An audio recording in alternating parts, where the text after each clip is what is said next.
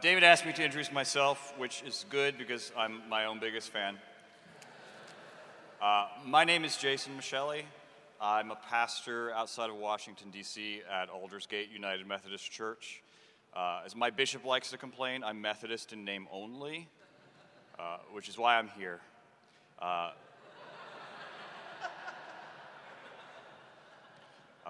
blog at a blog called tamecynic.org. I have a book called Cancer is Funny. I wouldn't ordinarily self-promote, but my editor's sitting there, and I'm terrified of him. So I wrote a book called Cancer is Funny, and why that's important is because as I came out of a year of chemo, I wanted to spend time with friends that I'd neglected, and so I started a podcast. And so if you're wondering, is it possible to podcast without quoting Robert Capon? You can listen to Crackers and Grape Juice. And part of having a podcast is that when you live with incurable cancer, people can't say no to you. And one of those people was Fleming Rutledge. And so over the last few years, we've done a number of podcast conversations with Fleming Rutledge. She's my preaching muse. She's become a friend. I have, in several online contexts, confessed my infatuation with her. I frequently refer to her as my backup wife.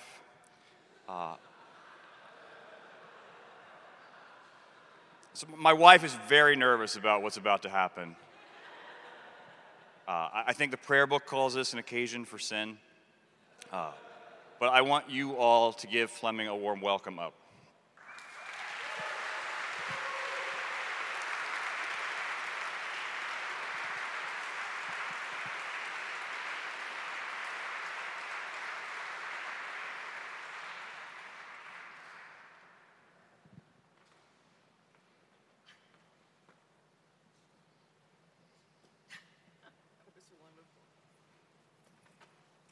Good morning. Dave, how much time do we have? 3 days. All right. I mean, he can order pizzas and we'll be here. What did you say? So Fleming, yesterday morning, Reverend Blackman preached on Romans 7:14. And then last night, Alan Jacobs talked about Beverly Gaventa. And I thought those two talks provided an interesting intersection for you, because how Beverly would read Romans 7 is she would want to expand it to an apocalyptic framework where the reason the law cannot save us is because it's not just that we're sinners, it's that the law has been co-opted by an enemy with a capital E, and that we're not just individual sinners, we are all captives to a power that is not God. And so I'm wondering if, for all of us here, you can talk about how we can be gracious and humble and compassionate in a divided culture because of that apocalyptic framework the New Testament gives us. Holy smoke.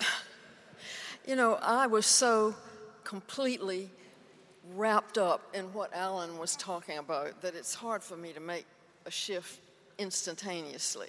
I think I can work toward that, but I have to say a couple of things about Alan's. The lights are so bright I can't see you right there, but I know Alan's over there somewhere.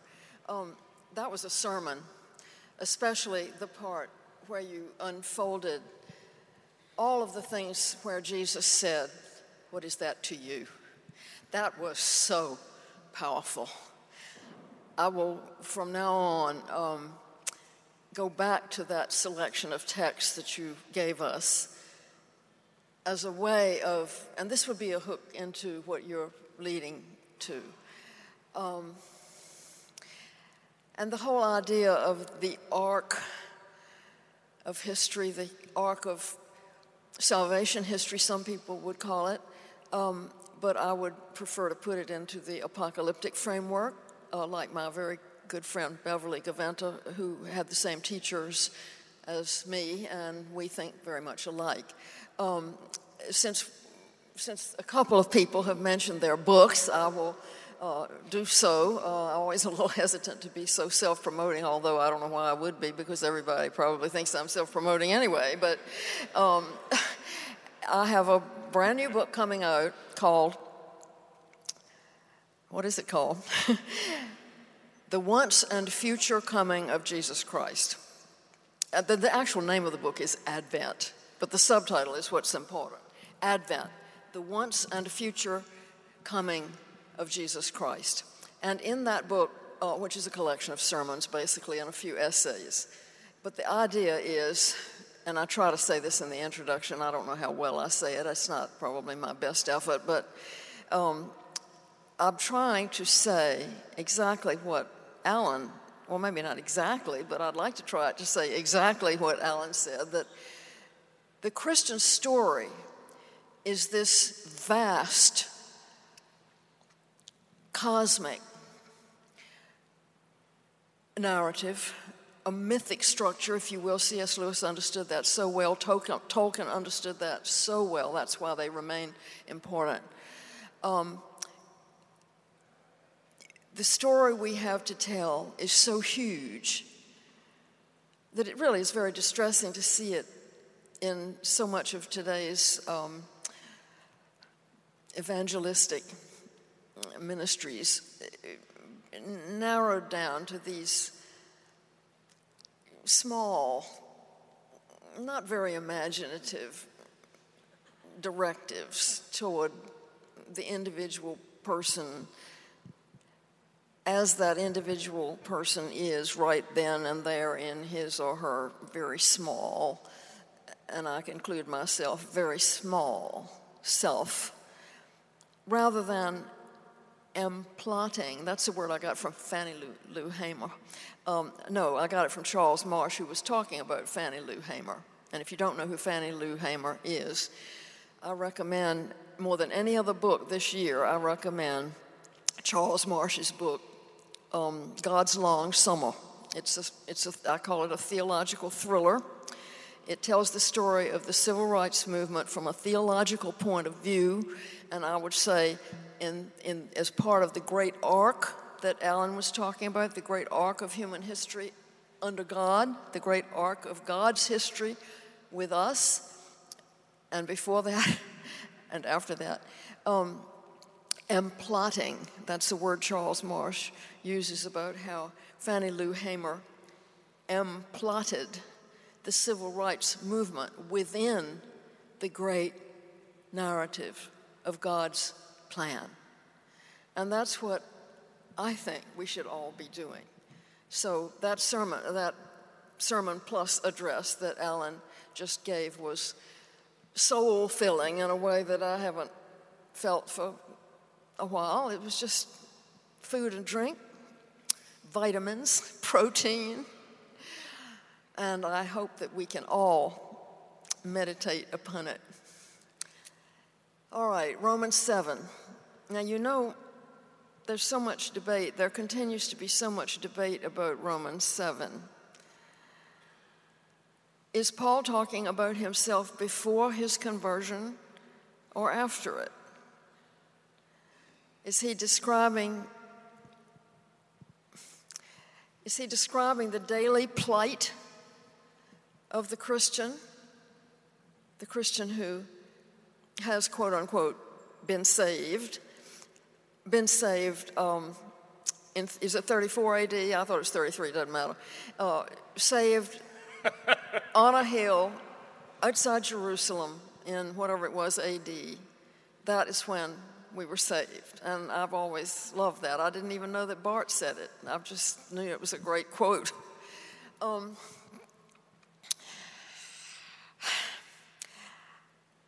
I don't know whether this will go over well at Mockingbird. I am in the camp that, and I've studied this, I made a point of studying this when I was in seminary and after, of digging into all of the different interpretations of Romans 7 and trying to figure out which one I thought was closest to what Paul said and what Paul wants us to know. And one of the most trenchant things that was said to me about Romans 7 was that it should always be read in tandem with Romans 8. They shouldn't be read separately. Romans 7 and Romans 8 have to be read together, particularly the first part of Romans 8. Everybody knows the last part. The first part of Romans 8, where Paul is talking about being dead and buried with Christ in baptism, that goes with chapter 7. It's really too bad that there's a division between the two chapters so that we talk about Romans 7 and Romans 8. It's really one piece. So I believe that now I don't know exactly how Beverly would put this. I've got her book, When in Romans, such a clever title. Her small, very accessible commentary on Romans. I have it right on the top of my desk, but I haven't read the whole thing, and I haven't gotten to the part about Romans 7, so I'm going to wing it in a sense. When Paul says, the good I would do is not what I do. The evil I would not do, that is what I do. Wretched man that I am, who will deliver me from this body of death? Thanks be to God through Jesus Christ our Lord. And then he goes on and talks about baptism and being dead and raised with Christ. I do not believe there will ever be a day in this life that we cannot say, that we will not say, the good I want to do is not what I do. The evil I do not want, that is what I do. I think if we ever got to the point where we thought we didn't need to say that anymore, we would be in danger. So, Mockingbird people, I want to underline that. But I also want to say, Jason gave me these questions typed out, and I didn't even look at them. Why? You shouldn't have told them that. You shouldn't have told them that. Why? It's just you're doing great. Well, don't invite criticism. I want to explain, though, that I'm 80 years old, and I have a little trouble sometimes finding my words and keeping my train of thought straight. And I want you to know that this is not a prepared presentation. So if I hesitate in a way that I didn't used to even 10 years ago, that's the reason. The reason I didn't look at the questions is that I was so relieved that I didn't have to prepare anything. I wrote, in Holy Week, I preached 11 new sermons. I'd written and preached 11 new sermons, and I'm completely exhausted mentally. So I just want you to know that. And I'm so thankful I didn't have to prepare anything. So if I'm hesitating a little bit, I can't even quote Romans 8 by memory the way I would like. But I'm sure you can pick up, I hope you can pick up what I'm getting at, that they go together.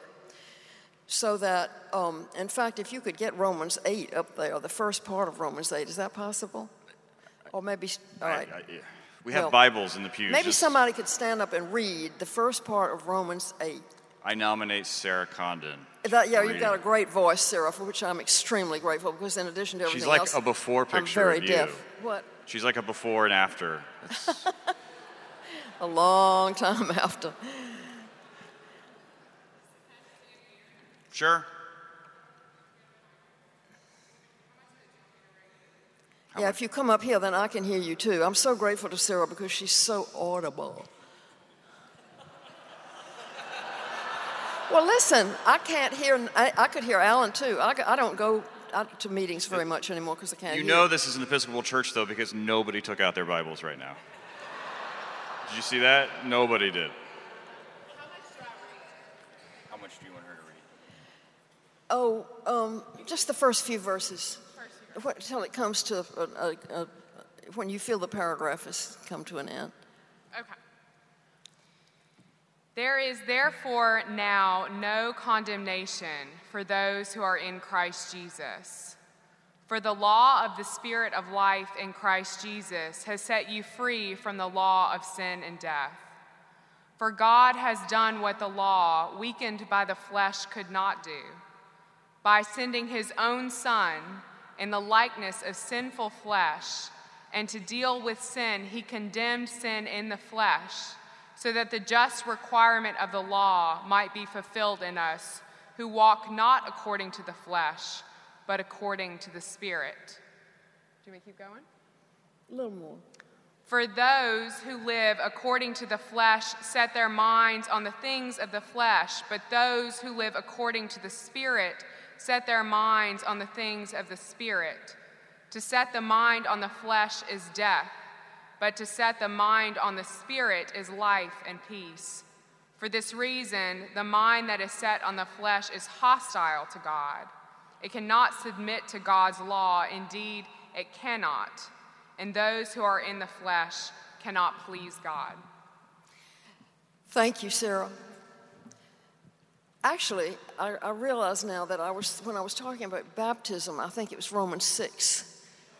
It's the beginning. Sarah, can you come back here, please? No, I meant 8 as well. 8 is the one that needs to be bound together with 7. Because when Paul says there is now no condemnation for those who are in Christ Jesus, that's one of the key verses in the Bible. And at Grace Church, before Grace Church moved over here, that was one of the verses that Paul Zoll taught us to love. There is now no condemnation for those that are in Christ Jesus. But here's the apocalyptic framework.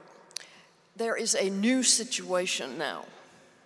And here I'm a Calvinist rather than a Lutheran. The law is no longer our enemy. I know a lot of people here don't agree with that, but this is what I have come to believe. That the law, instead of becoming our enemy and our judge who condemns us to hell, the law becomes our friend, our guide, our teacher. And because we are no longer in the flesh, but in the Spirit, something happens in us by virtue of our baptism, Romans 6, in which the death to the flesh occurs in us on a regular basis by the power of the Spirit, not because we are trying to be virtuous or because we are trying to cultivate righteousness, but because the Spirit of the living God has been given to us and is active in us and works within us every day and will continue to work within us every day in this life until we're called home. And I have found this to be a most important and liberating part of the gospel. Fleming, it seems to me, I guess in what Sarah read in Romans 8, where Paul talks about the powers of sin and death, that one of the overlap points between you and a lot of what Mockingbird focuses on. So what Mockingbird calls law, you get at by talking about the principalities and powers, and sin with a capital S, and death with a capital D. Can you unpack that a little bit? This is one of the reasons that when I found Jason, or Jason found me by the working of the Spirit a few years ago. Match.com. What?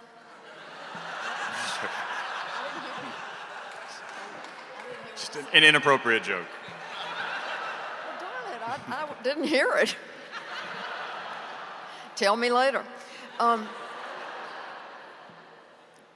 I'm glad you said that because it recovered me to the point that I know you would like me to try to make, or at least the area that you would like to move me toward. Now, I see I've lost my train of thought because I was so flustered about not hearing the joke.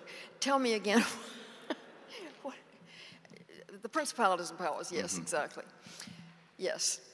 You see, if you think of sin with a capital S, rather than individual misdeeds that you do, or acts that you commit, or wicked thoughts that you have, if you think of sin with a capital S as a great power, second only to God, sin and death, a lot of Pauline scholars, including Beverly Gaventa and many others, now habitually capitalize sin and death, those two words, to indicate their status as powers, capital P.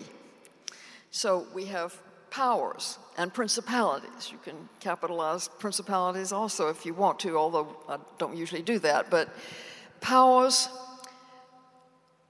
the powers of sin and death are personified symbolically in the figure of Satan. And the figure of Satan is everywhere in the New Testament. There is not one book of the Bible that does not assume the presence of Satan, the enemy, also called sin and death. And the law has become captive, or was captive, to sin and death. Paul says that quite explicitly. But in the crucifixion, and this is what I try to do in that very, very, very long book, I try to show that there are two overarching ways of thinking about what Jesus is doing, what God is doing on the cross. And they are not contradictory to one another, and they do not cancel one another out. They complement one another, and I do not believe we should have one without the other. It's not completely accurate to try to put them in two categories. It's convenient and helpful. I don't think it's sufficient. The two categories that I have identified are the Christus Victor theme and the atonement theme. And I think they're both equally important, and they complement and act together, complement one another and act together. And I don't think the story is complete without both of them. So when people say, I'm reading your book on the atonement, I tend to say, well, now wait a minute. It is about the atonement, and I have a big chapter on the substitution. And I argue very strongly against all the people in the mainline churches are saying, oh, we don't believe in the atonement anymore. We've gotten away from that. And that's a very prominent theme in the mainlines, as many of you probably know. So I'm always quick to say that I mount as strenuous a defense of the substitution theme as I possibly can. But at the same time, I spend as much time and energy on proclaiming Jesus Christ crucified as the victor over the power of sin and death, which is a different theme, a different way of saying that Christ has accomplished this cosmic action, this action that has changed everything, that is the hinge of history, that renders everything before it and everything after it in a completely new light, by which we live. And I have tried in my Advent book, since it's just a sermon collection, it's not a through book, unfortunately, I don't have the energy left, but I've tried to show that if the Christian church lives according to its own liturgical calendar, it changes the way you live in the world out there. You take it with you. Living through the rhythm of the church seasons in an intentional way, I believe, is one of the very most helpful and most transformative ways of entering into the great story of creation, fall, and redemption. So Fleming, that makes me think that where we're living as Christians now is in a perpetual state of Advent.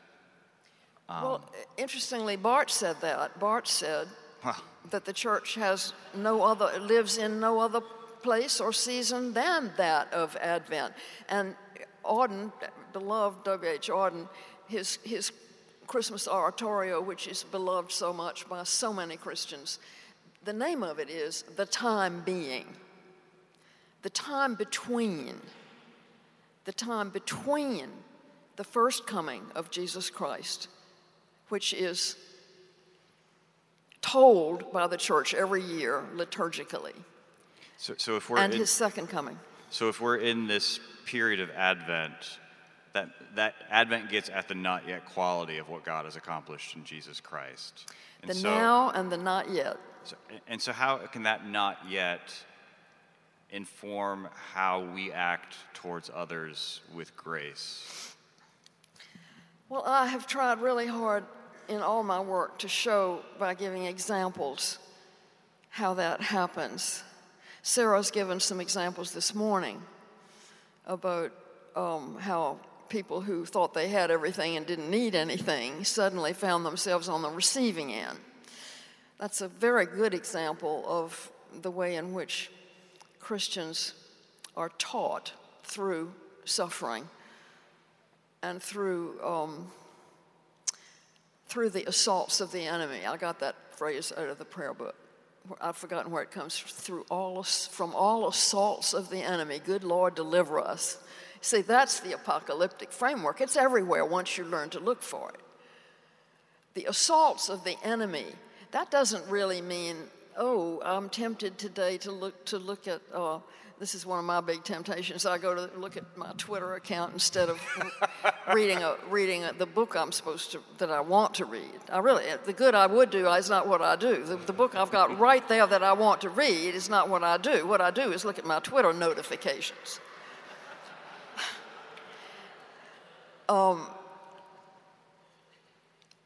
But if you understand yourself to be living as part of this enormous arc of redemption, and that every little victory, however tiny, is a sign that the Spirit in you is active and working. And the important thing is that the principalities and powers, sin and death, cannot win. They cannot win in the great cosmic plot, and they cannot win in any of you. As you are a baptized Christian, as you are here gathered together, the Christian community, as you look to the Word of God for life and health, you are already victorious because the Spirit of Jesus Christ is victorious in you. And so to see life as a painful struggle against lapses and outright disobedience, which happens in us every day, we can really give it up to the Lord and say, I'll be here again tomorrow. Because He'll be there again tomorrow. He's already there. He's ahead of you. He is already doing those good works. How does it go? Do all good works such as thou hast prepared for us to walk in. It's so much better in the old prayer book. Do all such good works as thou hast prepared for us to walk in. The good works are already out there, prepared for you to step into them. I love that. It's so freeing. It's a way of understanding the work of the Spirit. It's a poor analogy, but it's the only one I've been able to come up with. It's like when you step onto those moving tracks at the airport and they carry you and your luggage, and you can walk faster on them too. I think of it a little bit like that. I always fall down on those. Well, that's part of the apocalyptic story too. So when we talk about cultural divide, in the mainline church at least, two of the dominant ways we talk about it are in terms of social justice or liberation theology. And you've been critical of both of those as deficient, not as wrong, but as deficient. Is that word insufficient? Is that what you said? Yes. Mm-hmm. So can you help us, how can we as Christians think about that in a more robust way when we survey a culture that's divided over everything? In a way, I'm a little disappointed to hear you say that I've been critical of liberation theology, because I don't feel that I have. I don't really say much about quote-unquote liberation theology at all. What I try to do is to give examples of the ways in which communities, not just individuals, but communities can move according to the Spirit, as the Spirit gives us life and strength, to oppose social injustice. I think the church is called to that. Now, in the early days of the church was small. I mean, extremely small, minuscule, when he was the Roman Empire. When the Israelites were captive in Babylon, they were not able to move societies. They were barely hanging on. But we are still a quote-unquote Christian culture. Not really, but that is our inheritance. And in the 50s, when I grew up, it really was quite overtly Christian where I lived anyway, in Tidewater, Virginia. The teachers in the classrooms would teach us from the Bible without fear. And I do look back with some nostalgia on that, but I understand why we can't do that anymore. But what I try to do is to emplot, that is to say, to show how struggles for social justice are part of the great plot of God's movement to reclaim his world from the power of sin and death. Now take this gun thing, these young people.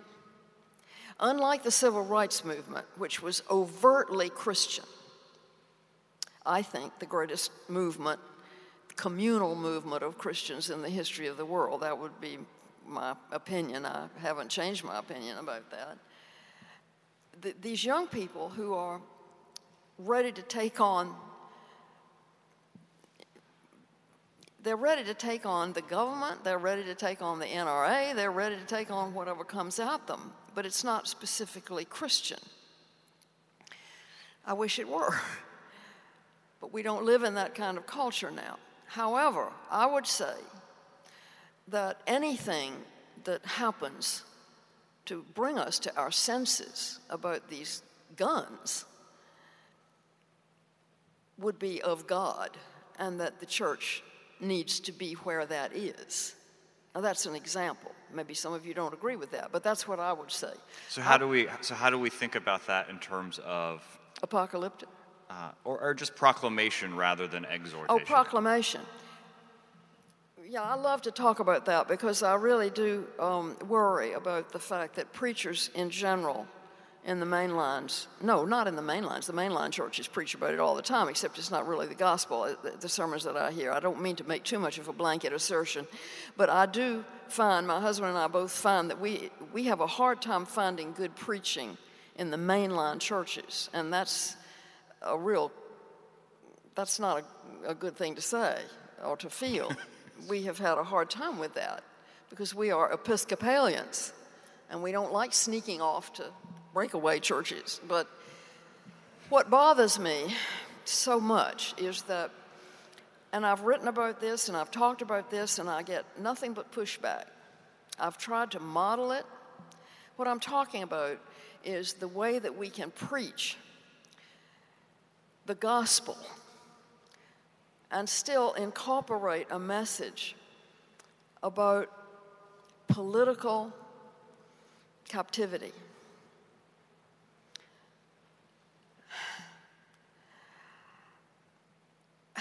I try to do that, and if any of you are interested in this, I try to do that in my sermons, which have all been published. Every time I preach now, I have to write a new sermon because everything I've written, ever said has been published. It's terrible. But I try to give examples of people or groups of people, better, groups of people who have done small things, but who have been witnesses for God's great movement of justice and righteousness. Now, you know the word justice and the word righteousness are exactly the same word in Hebrew and in Greek. That is so important. And righteousness is not just a quality about which one can be smug. Righteousness is a movement of the Spirit of God. And I think that can be preached. And we can give thanks for the movements of the Spirit of God that we see. And they're not just movements detached from the political currents of our time. I don't mean that we should be telling people how to vote or preaching political sermons in that sense. But in a sense, every sermon is political, because if we do nothing, that is equivalent to supporting whatever is going on, whatever it might be. And the famous example would be the Nazi era, but we don't have to look to the Nazi era to see how the silence of the church gives strength to the enemy. So there's a difference. So there's a difference between Christians engaging divisive issues in a faithful Christians must do X versus faithful Christians are permitted to do X. That in the freedom God gives us, we can participate and find the Spirit at work, rather than exhorting people to do X, Y, and Z. Is that what I'm saying? I love to talk to Jason because he has a way of, from his Methodist point of view, which you said you were not, the least what was that you said? I'm just trying to get cred with them. Yeah. That's all I was. I thought that was doing. really funny. Jason is really funny. From the point of view of some of the Methodists that I know, like Jason, the Methodists that I know best are Jason and Richard Hayes and Will Willimon. And they're all You just made Calvinists. my day. We're done here. They're sort of Calvinist Methodists. In other words, Jason understands, I think, that exhortation is a barren matter. Sermons should never be hortatory. Even the so-called hortatory passages in Paul are not hortatory because they are embedded in the gospel. It's a great mistake to say, oh, we've gotten to chapter 12. Thank God we've gotten to chapter 12. Now Paul's going to tell us what to do. That's a huge mistake. It's all part of the great narrative of our bondage and Christ's deliverance. Perhaps bondage is the best way to talk about the apocalyptic narrative and include both atonement and Christus Victor. Christ is victorious over what has held us in bondage. And that means that he has stepped into the place where the powers and principalities, Satan, if you will, sin and death, have wreaked their worst. They have done their worst in his tortured body. And on the third day, God raised him.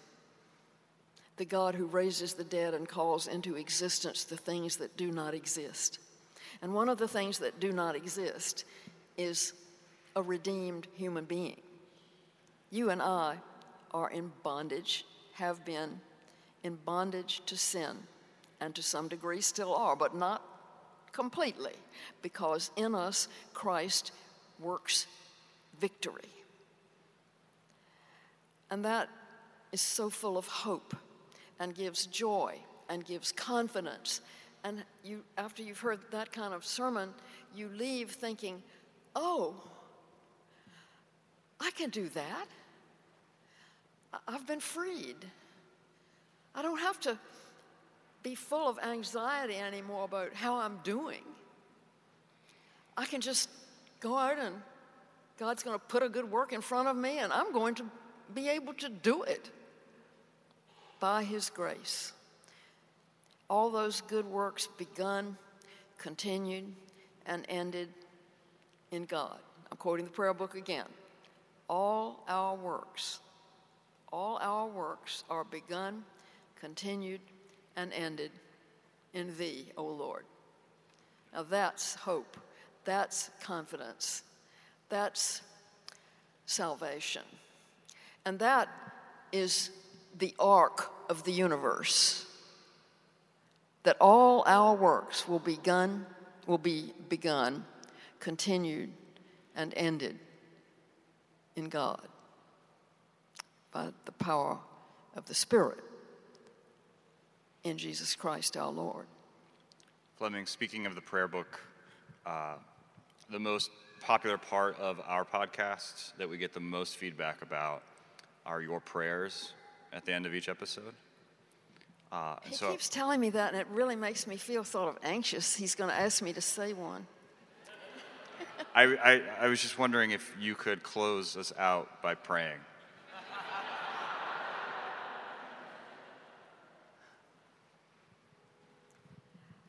I will have to throw myself on the mercy of God and trust that He will use me as He promises to do, not for myself, but for you, for the body of Christ. Let us pray.